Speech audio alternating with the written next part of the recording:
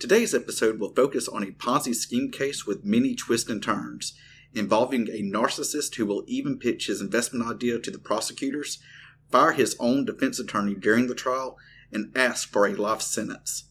A Ponzi scheme is when you take new investors' money to pay back previous investors.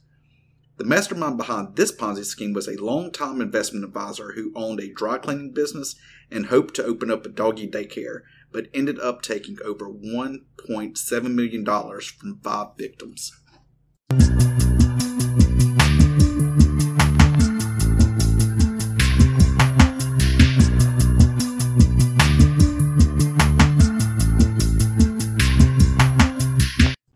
Hello and welcome to Real Life Regulators, a podcast aimed at educating investors using real cases. The podcast is brought to you by the North American Securities Administrators Association, also known as NASA. I'm your host, Nick Bondrew, and I'm the marketing specialist for the Alabama Securities Commission. Joining me today is Attorney Inspector Janice Hitzman and Forensic Accountant Leo Fernandez with the Ohio Division of Securities. We are here to talk about what happened, what went wrong, and what you can do in the future to best protect yourself from securities fraud. Ms. Hitzman and Mr. Fernandez, welcome to the show, and thanks for joining me. Before we get into the case, let's start off and tell us a little bit about who you are and what you do. Ms. Hitzman, we'll start with you.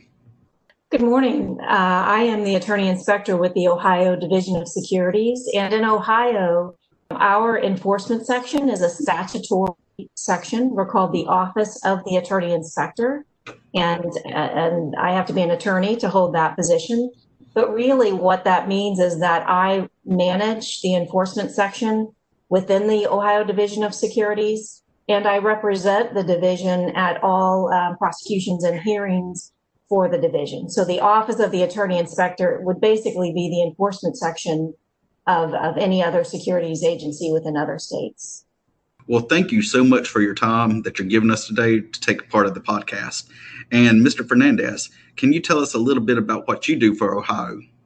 Yes, good morning. My name is Leo Fernandez, and I'm a forensic accountant with the Ohio Division of Securities, which is the division inside the Department of Commerce, which is located in the governor's office. I'm an accountant, and I'm also a certified public accountant. And what I do for the division is I perform all the financial analysis related to the securities fraud cases that we handle in the enforcement division. Basically, forensic accountants are known for following the money and identifying sources and uses of funds. Well, again, thank you for taking some time out of your day to participate in the podcast. We really do appreciate it. So the subject of this case is by a guy named Mr. Kim Hannon. Can we start with just a little bit and tell us a little bit about Mr. Kim Hannon's background? You know, how old was he? Was he married? His family? That sort of thing. Sure. Mr. Hannon was in his late 60s, and he was by trade an investment advisor. He was licensed at the time of the transactions that formed the basis of the indictment and the eventual conviction. He had been in the business for a long time. Most of his life, he worked at firms such as LPL and Ameriprise. And at the time of the transactions in the case, he was actually employed as an investment advisor representative registered with a investment advisor firm in Cincinnati called Horder Investment Management. He did have children. He had recently lost a son to suicide. And he had divorced his wife. He had lost quite a bit of weight around this time, and he had a girlfriend that he was seeing. So pretty much his professional career was being an investment advisor. Correct. So would you say like his day job, he was an investment advisor? He was an investment advisor. I think at the point just prior to all of his criminal activity, sold his investment advisor business to someone else.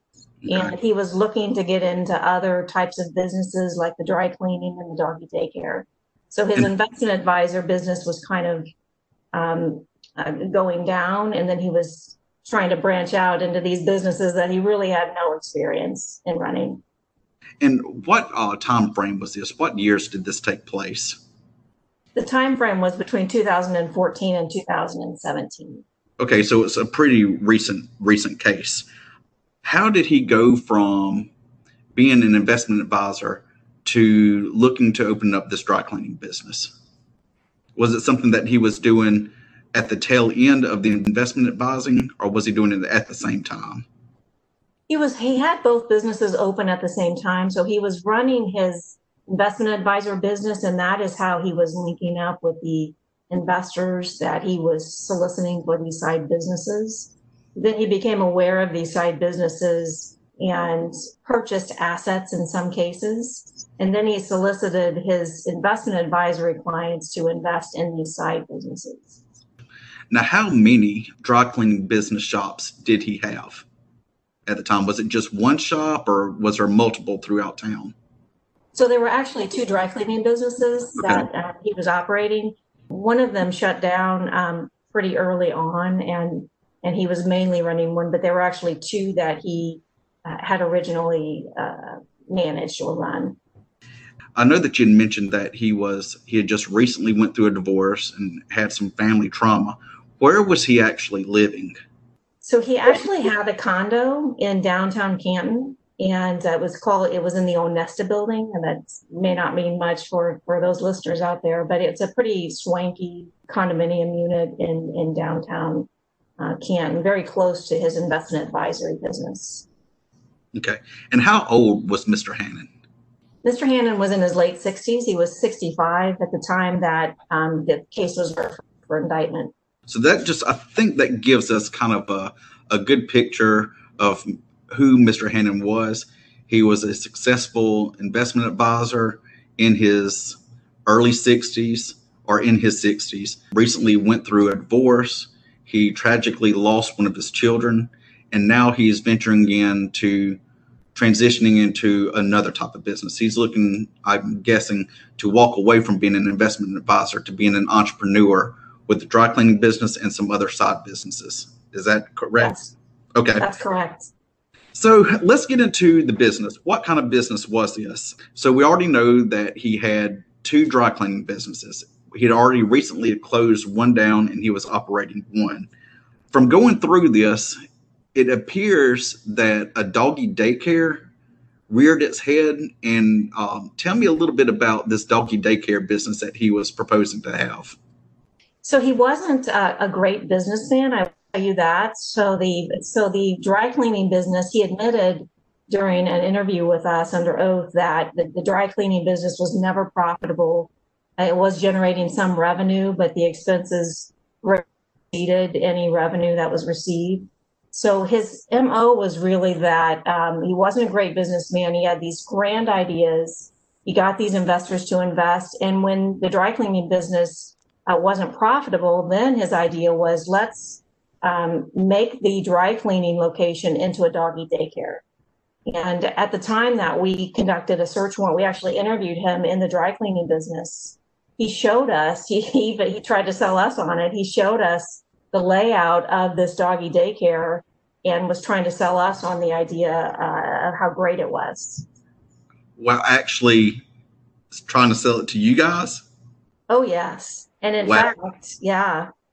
In fact, he during the course of the prosecution, after the case was indicted, he actually sent a business plan to Leo and I via email, talking about how he has a way to resolve all of these issues if we would only invest in his new business, which was a business related to rolling file cabinets. And he just needed a little bit of money. He needed a place to work, and he needed us to drop the criminal charges. Well, that's what I call seeing it to the end, seeing it through. So, wow, that takes some guts to do that, to say the least.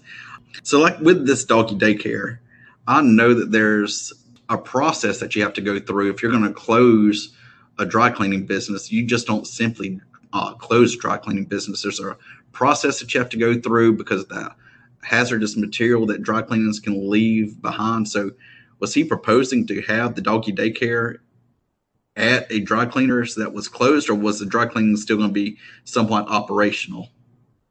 He was proposing to close the dry cleaning business. And in fact, you're absolutely right. There were issues related to EPA and cleanup because of the dry cleaning chemicals.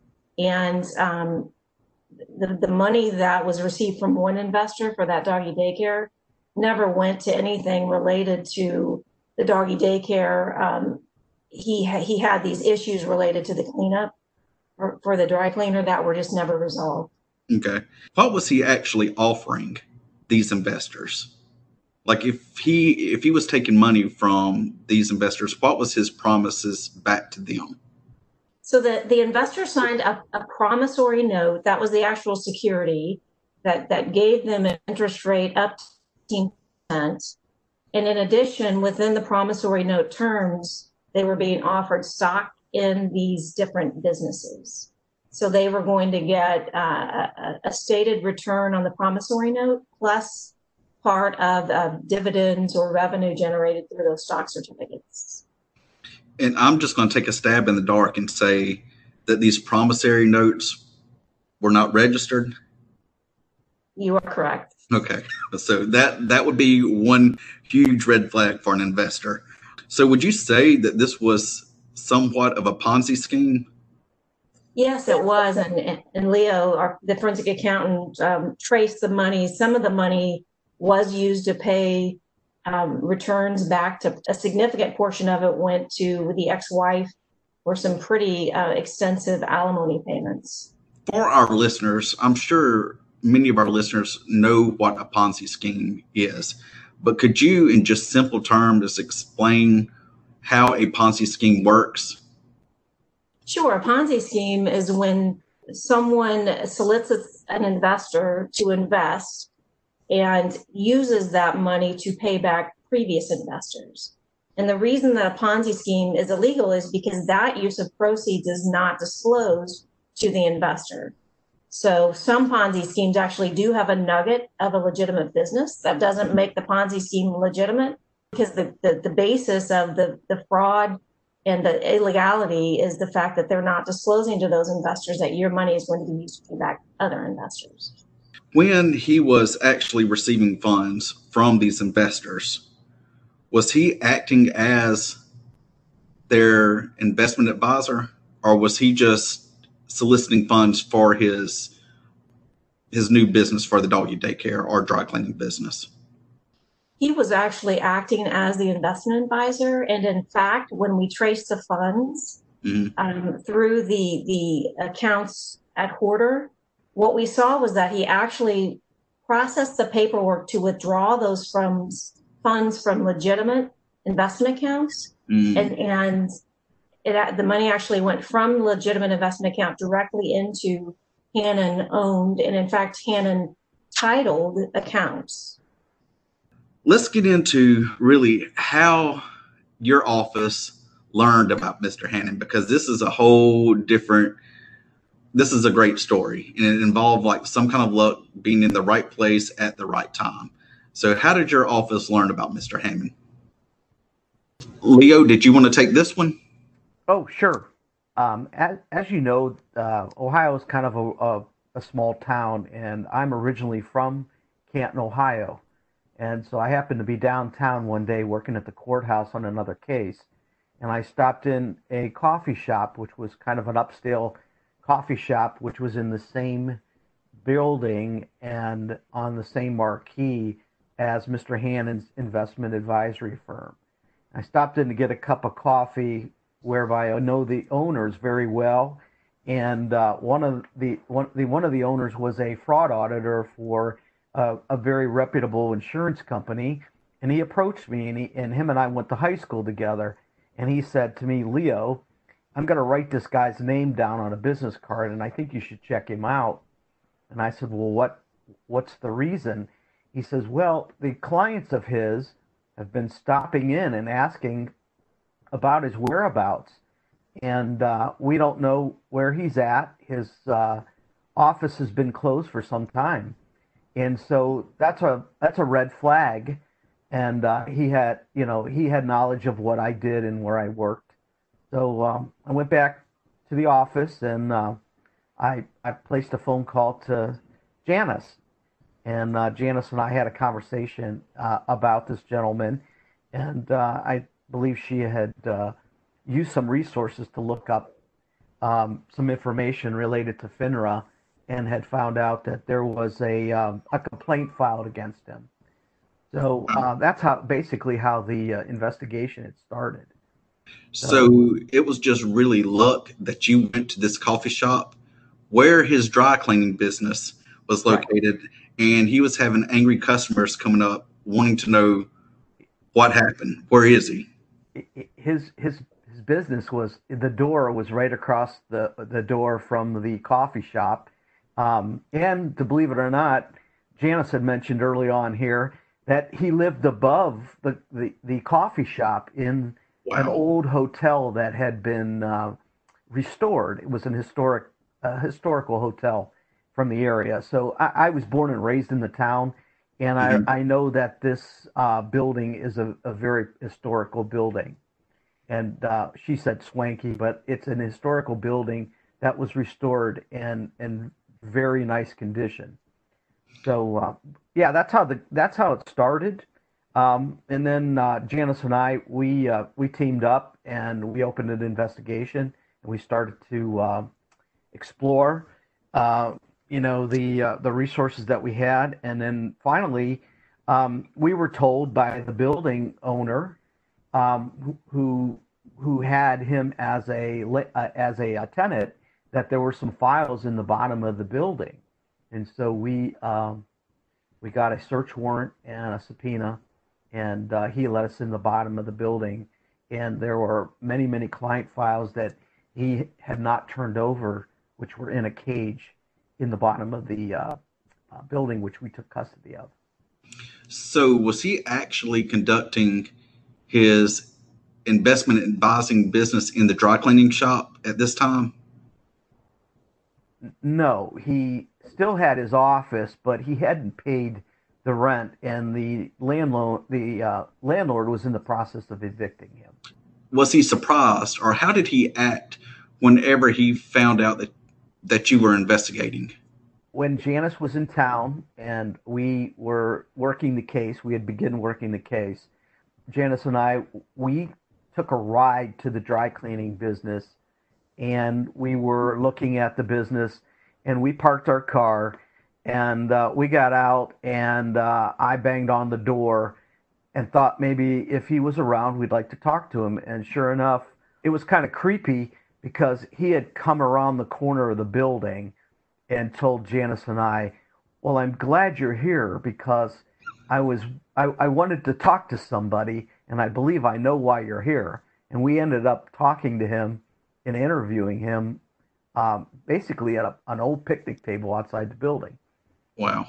And he actually had told us at the time that he had owed people a lot of money, and the number that he had threw out there at the time was about 1.3 million, which we later confirmed as 1.7 million. That's a lot of money. Yeah, so he took about $1.7 million from about 5 victims. And that $1.7 million actually, believe it or not, flowed through about 8 different business entities, which I consider shell companies. There were 24 bank accounts that I reviewed and analyzed in order to compile this $1.7 million. So it was a pretty lengthy analysis that I had to do during the investigation. With those victims, what type of victims or investors was he looking for? Did they share any common traits with each other? Well, yes, they were elderly victims, and they were over the age of 60 years old, and in the state of Ohio, they're considered a protected class as far as the revised code is considered.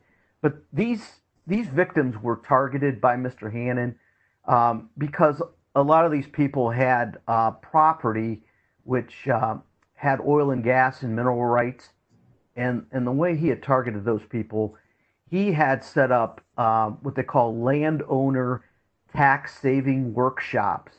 And these workshops were put on in hotels all over the area. And when these people in Ohio, we had a big surge in oil and gas, and these people were going to receive a large settlement for the oil and gas rights. And he had targeted these people, and he put on these workshops.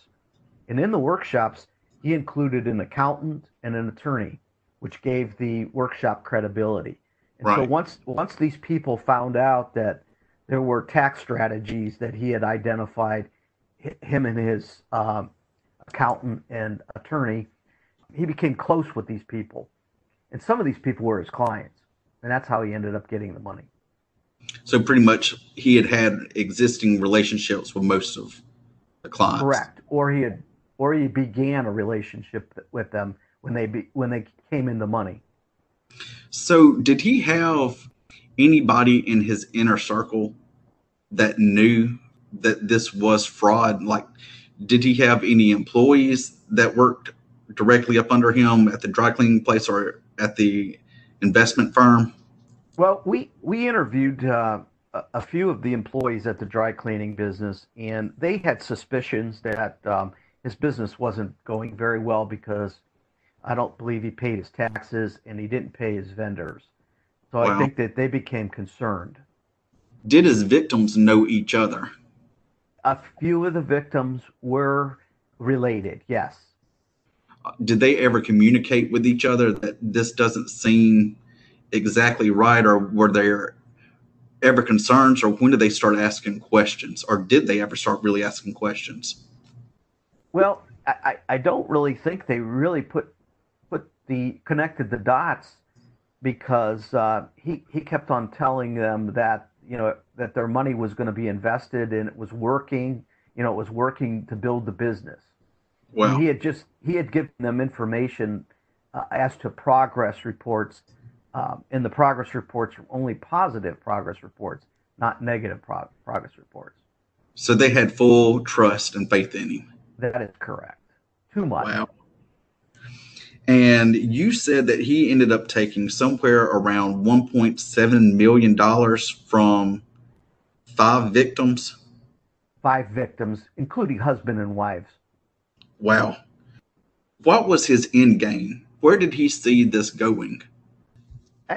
I think he got desperate, Nick, in the sense that he began to go to the casinos, and I believe by looking at some of the withdrawals and some of the casino records that we reviewed showed that he was spending a lot of money in the casinos, which tells me that he's trying to win the money back. I think he Right. has his end game is to take a chance on a table and see if he can get lucky and pay these people back. So it's safe to say that he was not acting on his client's best interest. No, I think he had a fiduciary responsibility that he breached wholeheartedly. So what was he actually spending all of this money on? $1.7 million. That's a lot of money. Yes, it is. Well, he, like I said, he had gambled. He's a heavy gambler. He paid his ex-wife a large amount of money every month as a spousal support agreement that he had. He also, lived off the money. He didn't have any source of income when the dry cleaners ended up folding up. His end game was to try to get his investors to invest in a new idea, and the new idea was always something that was kind of off the wall, like Janice had mentioned, the doggy daycare. I mean, it was a long shot, and I think that he had also had a business that he was trying to push, which was called a human resources business, whereby he was going to try to manage the human resources for various amount of companies, which he had no clients at all. Wow. His ex-wife, do you think that she knew, like if all of a sudden he was making like these big alimony payments, did she ever question like where is he getting the money from? Or Well, I don't believe that she knew until the end. Gotcha. I believe, she was involved and named in a civil lawsuit whereby the victims had filed a lawsuit, and I believe that the attorneys became aware of where some of the money had come from. So she was named in a lawsuit, and I think that she became aware of that. Hmm. Um, Sooner or later, she knew that his businesses were not as successful as he portrayed them to be. So let's move in. So now that we have the background of kind of like what the businesses were, we know a little bit about Mr. Hannon. Um, when the investigation and trials were actually ongoing, did he cooperate during the investigations? Well, at some point in time, we approached him, and like Janice said, he was emailing us back and forth um, with the idea that we were going to help him facilitate the collection and the repayment of monies back to his victims, which was not the case at all. Once we started the criminal investigation, we started to we shut down. But at some point in time, we did approach Mr. Hannon and ask him if he would be interested in coming into the prosecutor's office and being deposed on the record, and he agreed. He came in, and on the record, he had made a lot of admissions as to what he did with the money, how he took the money under false pretenses, how many victims that he had exploited, and he also told us that his intent was to repay these people. So, And did you actually, just from talking to him, did you actually believe that he had that intent to repay his victims? well, when you review the bank records and you find out that there is no legitimate source of income inside the bank account, and you know what he's spending the money on, Right. you can tell that he was selfish, and that he was somewhat of a narcissist. When and that's one of the interesting things about this case. When you see him, he really wouldn't strike you as somebody that you would automatically think, oh, that's a narcissist. But I guess narcissists can come in all shapes, forms, sizes. When did you start seeing the narcissistic behavior rear its head? Well, Janice and I saw the narcissist behavior when he started to email us with a strategic plan and how he was trying to force his plan on us. That was the first indication. Second was when he appeared in court and tried to take control of the courtroom, which the judge did not agree with. So, well, Janice, moving over to the actual case itself, were there any hurdles in your way going through this trial? One of the best things, this may sound odd, but one of the best things to have in a criminal trial is good defense counsel. And one of the toughest things to kind of deal with is when a defendant wants to represent himself. And so the first hurdle we had is that Mr. Hannon told the court he wanted to represent himself. He told the court that he knew more than his attorney did and that he could do a better job of representing himself. And at one point in a public hearing, the judge held up the procedures book, which is a pretty large book in Ohio, and said, "So you mean to tell me that you know everything within this book?" And he said, "Yes," at first, and then he kind of backtracked on that. So I think that his narcissism was kind of what did him in. We did have actually two trials. So the first trial proceeded with him representing himself. Mm-hmm. And it's interesting when you have voir dire in jury trials because the attorney gets to speak directly to the jurors and ask them questions. And at the very beginning of the trial, during voir dire, the first thing that Hannon did is he stood up and he said, "I'm guilty. I'm guilty of violating a rule, but it wasn't a crime." And that's how he started out his voir dire. It was a little bit surreal. So we had voir dire, we sat the jury. There were lots of objections because he wanted to get into things that he could not. And the first witness that the prosecutor called was Hannon's ex-girlfriend. And this was the person that he said was the love of his life, was still in love with her. Prosecutor brought her as the first witness. We found out during trial prep that she had actually filed a whistleblower complaint with the SEC. Wow.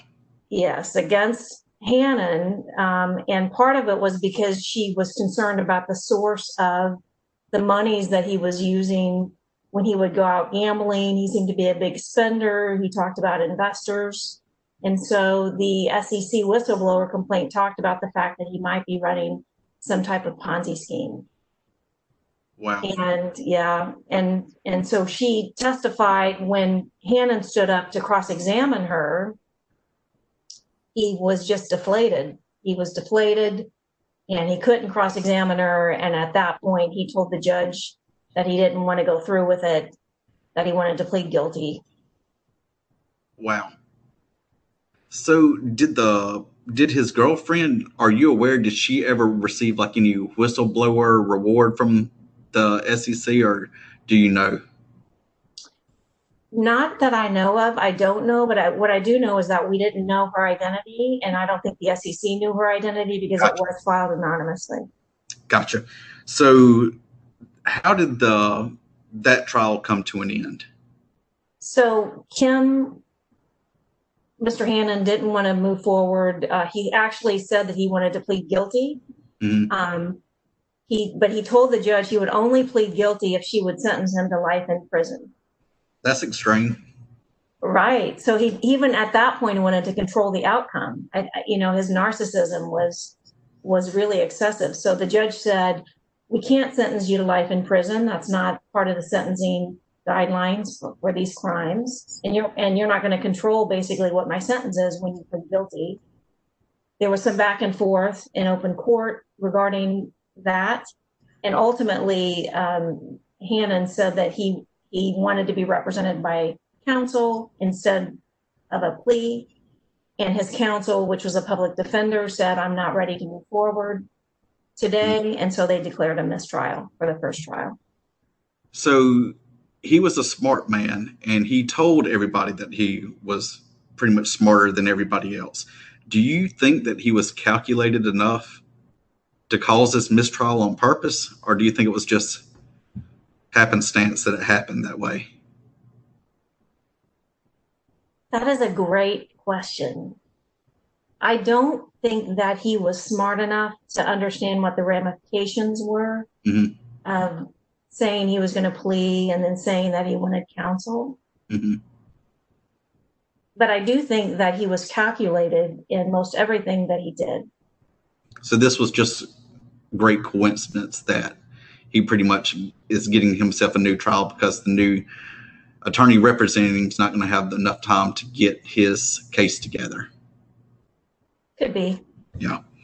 All right. So the next case, was there a lot of time in between the mistrial and the new trial? No, I think it was about a month or two, just until we could get on the docket for that courtroom. Did the girlfriend, did she come and testify at this trial? She did. And how put off was he about that? He didn't have to face her. He didn't get the opportunity to talk to her and ask her questions. And I think he was fairly quiet at counsel's table. And so I didn't see him get incredibly agitated when she took the stand. He was pretty subdued during the trial. Of course, he wasn't the one speaking. His attorney was throughout the trial. So he never testified on his behalf? He did not. And do you think that was a smart move on his part? Absolutely. Okay. And here is another question. Whenever I was going back and just kind of reviewing the case, I was watching some of the videos of the trial. I noticed that he was wearing a pretty large set of headphones. what were those? Were those hearing devices, or do you recall what those were? Yes, they were hearing devices connected directly into the microphone Okay. for the judge and the witnesses. He said that he had some hearing loss. The interesting thing that we noticed during the trial, because the trial was interrupted at several points because he said he couldn't hear, hmm and it delayed that second trial. And what we noticed during the trial was for a significant portion of time, those earphones were actually down around his neck and not actually on his ears. So during this trial, what was he actually convicted of? So he was convicted on all counts that were presented to the jury. He was convicted of misrepresentations in the sale of securities. He was convicted of securities fraud for the material omissions about how the money was going to be used and about how the business wasn't profitable. Mhm. He was convicted of deceptive, manipulative, fraudulent conduct as an investment advisor, which is a separate felony level crime in Ohio. And he was convicted of theft and theft from the elderly. And it was over 50 counts. Correct. And his attorney, what was his attorney's argument for him on why he wasn't, guilty of these? His argument was basically that Kim had every intent to manage these businesses, that he was just a bad businessman, and that that's not a crime. So at sentencing was probably one of the more interesting parts of this whole soap opera, I would guess. Can you tell us a little bit about what he said to his victims as he was speaking to them directly for the first time? Yes, and in Ohio, the victims have the right to appear at sentencing and provide a statement or just be present. They don't have to speak. So there was one of the largest investors who was elderly was sitting in the back of the courtroom. And I will note that during his sales pitches with many of these investors, he did use faith as a point of solicitation. He called himself a man of God, said that he was a faithful man, and he would pray with some of his investors when they would invest with him. So during the sentencing, Hannon had the chance to speak. And at one point, I was sitting in the back of the courtroom next to the victim. Kim Hannon turns around, speaks directly to his elderly victim, and says, "I want you to know that God is in this. Wow. And that the money is coming." That's so all the way to the end, pretty much proclaiming his innocence. Yes.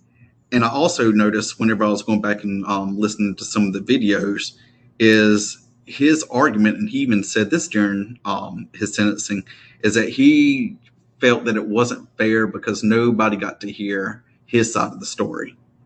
And that was by choice because he didn't testify on his behalf. So, but there really probably wouldn't have been another story that would have been able to been told, in your opinion, right? It's an interesting argument that he made because the last piece of evidence, or one of the last pieces of evidence that was introduced at trial, was that interview under oath where Leo and I interviewed Kim Hannon in the prosecutor's office. Mm-hmm. And it was probably at least an hour, maybe longer, where we asked him his side of the story. It was tape recorded. There was a transcript, and where he made all of those admissions and talked about the businesses. And that was one of the last pieces of evidence that was introduced in trial. And that was really him telling to Leo and I what his side of the story was. So it was an interesting argument. You're right, because not only did his story get in through the interview that we had with him, but he had every right to testify on his behalf and decided not to. Well, what was he ultimately sentenced to? He was sentenced to 20 years in prison, and he was ordered to pay restitution for the full amount, a little bit less than $1.7 million to the investors. Were you aware, was any money able to be recovered from what he had, like any banking accounts or anything like that? Or was it just pretty much all gone? It was all gone as far as we know. Wow. Wow. And in fact, one of the emails that we mentioned early on, Nick, where he was trying to get us to facilitate his repayment plan, he quotes in his email, "I'm flat broke," and that was one of the things that he told us, which means that there was no money there. That's a lot of money to run through in that short of time. A lot of money. Well, Janice, what did you think about the judge's remarks that she made directly to him during sentencing? She called him a narcissist, but on the flip side of that, she even said where she thinks that he went in with good intentions, but he doesn't look at money the way that a typical person would look at money. Yeah, I do think that she showed a little bit of compassion in how she classified what he did. She did in very strong terms, and at the very beginning of the sentencing, say that she believes he got into this because he's a narcissist, Mm-hmm. has narcissistic tendencies. And, from a security standpoint, intent doesn't really matter, right? You have to disclose. So if you're taking on investor monies, you have to disclose all material information, and you have to disclose it accurately and honestly. And so that is the basis of securities regulation in Ohio, is disclosure. And so, ultimately, I do think that she was showing some compassion in classifying it, that he had good intentions. I don't know that he did, but she really did go after him for being a narcissist. Well, that pretty much wraps up the trial, the investigation. The next part of the interview is coming to an end, but the main thing that we want to get across to the listeners that's listening today is, how could this have been stopped? How could you have helped your loved ones if one of your loved ones was one of these victims? Is there anything that they could have possibly done to stop this? Any red flags that you could have seen? So what were some of the red flags that should have been noticed? One of the red flags, we always say, always check broker check on FINRA to see whether the person you're dealing with is licensed. Unfortunately, in this particular instance, he was. But there were several other red flags. One is if your investment advisor is soliciting you to invest in his or her own business. That should be a red flag. Any type of offering needs to be registered for sale in Ohio unless it qualifies for an exemption. And anytime you're being sold on an investment, I think the two questions you're going to ask are, is the person licensed? Mm-hmm. And is this product registered? And both of those questions can be answered by contacting the division in whatever state you're in, or in Ohio, and looking online at SEC Edgar. So these offerings were not registered. They were being offered by an investment advisor. One other red flag is, where are you getting your statements? Are you getting valuation statements quarterly like you would in what I would call a legitimate investment? Or are you getting something yearly that tells you what the value of those investments are? And then who is providing you those statements? Is it the same gentleman who sold the investment to you, or is it some third party company? When you know what to look for, those should be red flags. But unfortunately, in this case, these people trusted him. He was their investment advisor. That's what you should be able to do, right? Right. Did he, this is one thing that I didn't ask, but did he put any pressure on the investors to act quickly, or this might not be here? Did he put any high pressure sales tactics to get the money quickly? There was, when he was close to the end of this scheme, when he was really going down the tubes, I do recall that there was evidence of one transaction that was taking longer to process, and him working with the firm to try to expedite getting those funds into his account. I don't know that there were pressure tactics to get them to invest right away. He was just mainly just working on the common bond that he had with them, and just playing up the fact that they trusted him 100%. Yes. And in fact, one of the investors brought a shoebox of cash to the dry cleaners for one of his investments, didn't ask for a receipt, didn't get any type of paperwork when he provided him this cash as an investment. Well, Ms. Hitzman and Mr. Fernandez, is there any other details that we have left out that you would like to talk about that maybe we missed during this podcast that the viewers or listeners would like to know about Mr. Hannon? Well, Nick, I have one thing to add, maybe to the red flags list. Okay. One of the things that I noticed that during the investigation was the promissory notes had a unreasonable amount of interest that he was offering. It was too good to be true. And anytime you see, a document of that nature where somebody's willing to pay you an absorbent amount of interest when the market's only bearing a certain amount of interest, that's a red flag in the financial world, I think. That was one of the things that we noticed, that the interest rate was very enticing for these people because they were not getting that return on their investment inside their broker account. And I think that was one of the selling points that made the investment appealing to them. Okay. So the red flags of Mr. Hannon: if your investment advisor tries to get you to invest your money in a side project through him that's not registered, red flag number one. Red flag number two is if the return on your investment is too good to be true.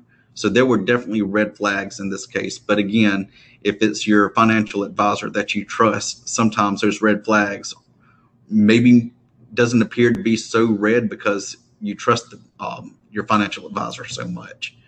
So with that, the best way to check out somebody is that you can go to NASA's website, and you can actually, if you're not sure who your Securities Commission is in your jurisdiction, all you really have to do is go to NASA, that is NASAA.org, click Contact Us, and then click Contact NASA Member, and then choose your jurisdiction regulator by just clicking on your state or province on the map. Well, with that, thank you both for joining me today and for the work that you do to protect the investors. I would also like to give a big thank you to our producer, Chris Cartelli, and he is with the Securities and Business Investment Division of the Connecticut Department of Banking. That is it from today, and from Montgomery, Alabama, I'm your host, Nick Bonderu. If you have any questions about today's episode or would like more information about the topics discussed, you can email us at realliferegulators@gmail.com. And if you'd like to hear future episodes, please hit the subscribe button. The best way to check out somebody is that you can go to NASA's website, and you can actually, if you're not sure who your Securities Commission is in your jurisdiction, all you really have to do is go to NASA, that is NASAA.org, click Contact Us, and then click Contact NASA Member, and then choose your jurisdiction regulator by just clicking on your state or province on the map.